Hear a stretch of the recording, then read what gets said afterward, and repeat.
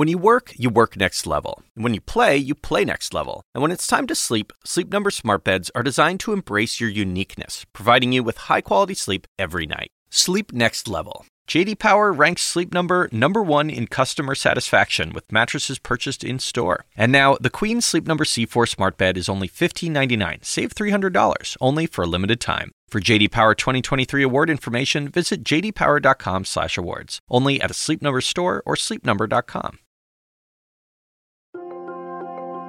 Today, I'm bringing back Aaron Bromage. He's a CNN contributor and biology professor at the University of Massachusetts, Dartmouth. He's been on the podcast before to talk about how to fly safely. So general recommendations for food and snacks if you're on a short haul flight is just bring your own. And having summer fun. Properly maintained pool water will not be a source of spread of the virus. The chlorine that's in it will inactivate virus fairly quickly. But providing helpful tips isn't all Aaron does. As a scientist, he researches the evolution of the immune system and is paying close attention to how ours are responding to COVID-19. I'm going to hand this episode over to him to talk about the ways our bodies are developing or not developing protections against this virus. I'm Dr. Sanjay Gupta, CNN's chief medical correspondent, and this is Coronavirus, Fact versus Fiction. My most recent column for CNN is sort of an immune system 101.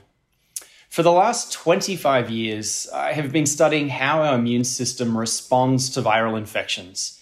I can tell you that understanding this is really complex and does not come quickly, and it does take a lifetime of study. So by now, many of us have seen an image or a representation of the coronavirus. It's that tiny round ball that has these little spikes, these little protrusions all over the surface of it. That's fairly easy to visualize. But what's harder to visualize is what is actually happening inside our body to defend ourselves against that virus once it gets in. When a pathogen enters the body, we are hardwired to mobilize a series of cells and proteins to fight it off. If faced with a low dose of virus, our bodies might be able to neutralize it before we even realize that we were exposed.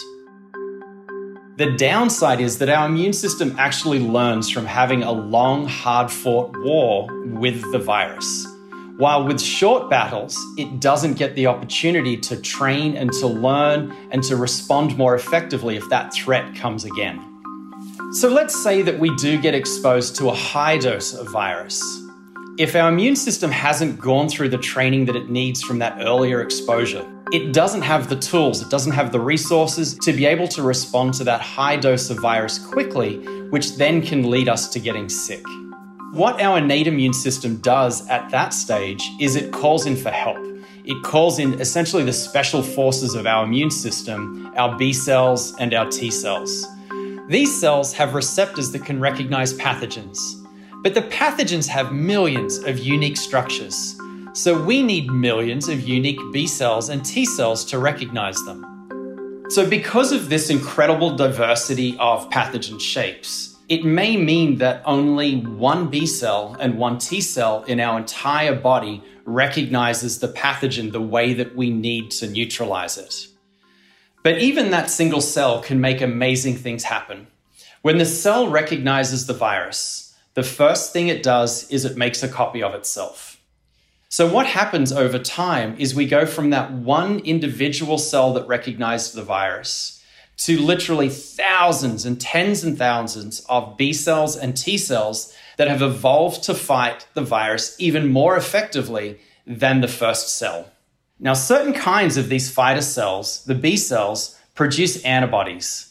We've been hearing lots about antibodies lately. Diagnostic and antibody testing. The treatment called an antibody cocktail. The presence of antibodies is no longer there. So when antibodies are produced, they bind onto the virus and neutralize the virus from getting into our cells.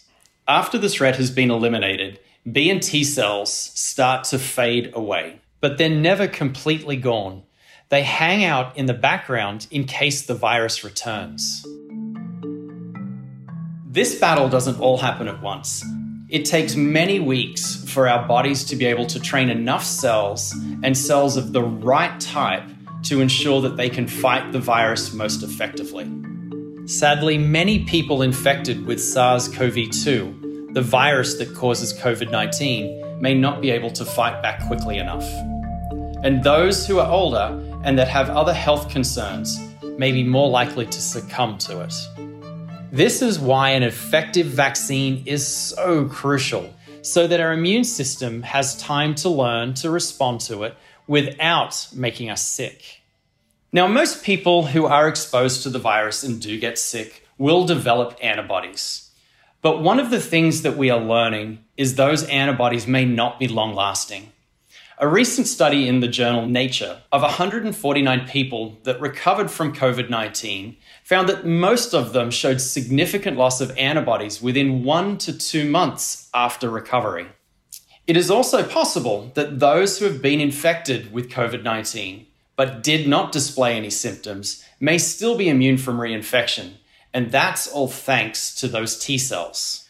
But if that doesn't work out and those T cells don't provide immunity, it could have profound implications.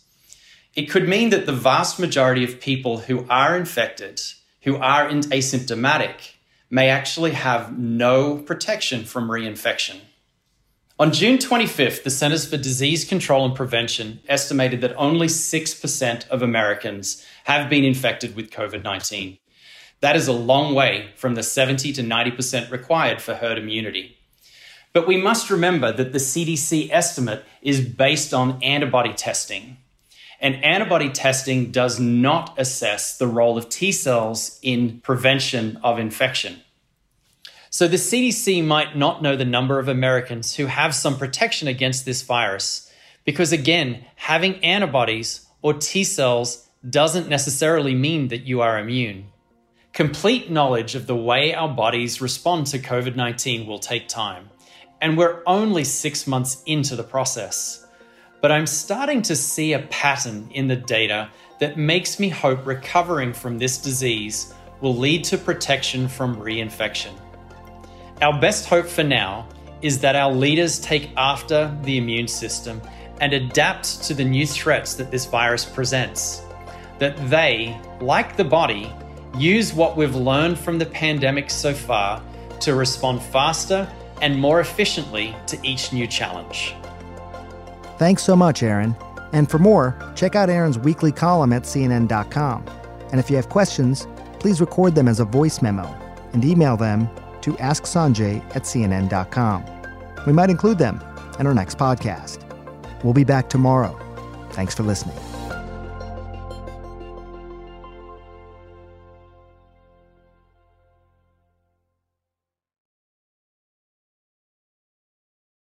We all do things our own way. And since the way that each of us sleeps is unique, you need a bed that fits you just the right way. Sleep Number smart beds make your sleep experience as individual as you are, using cutting-edge technology to give you effortless, high-quality sleep every night. J.D. Power ranks Sleep Number #1 in customer satisfaction with mattresses purchased in-store. And now, the Queen Sleep Number C4 smart bed is only $1,599. Save $300, only for a limited time. For J.D. Power 2023 award information, visit jdpower.com/awards. Only at a Sleep Number store or sleepnumber.com.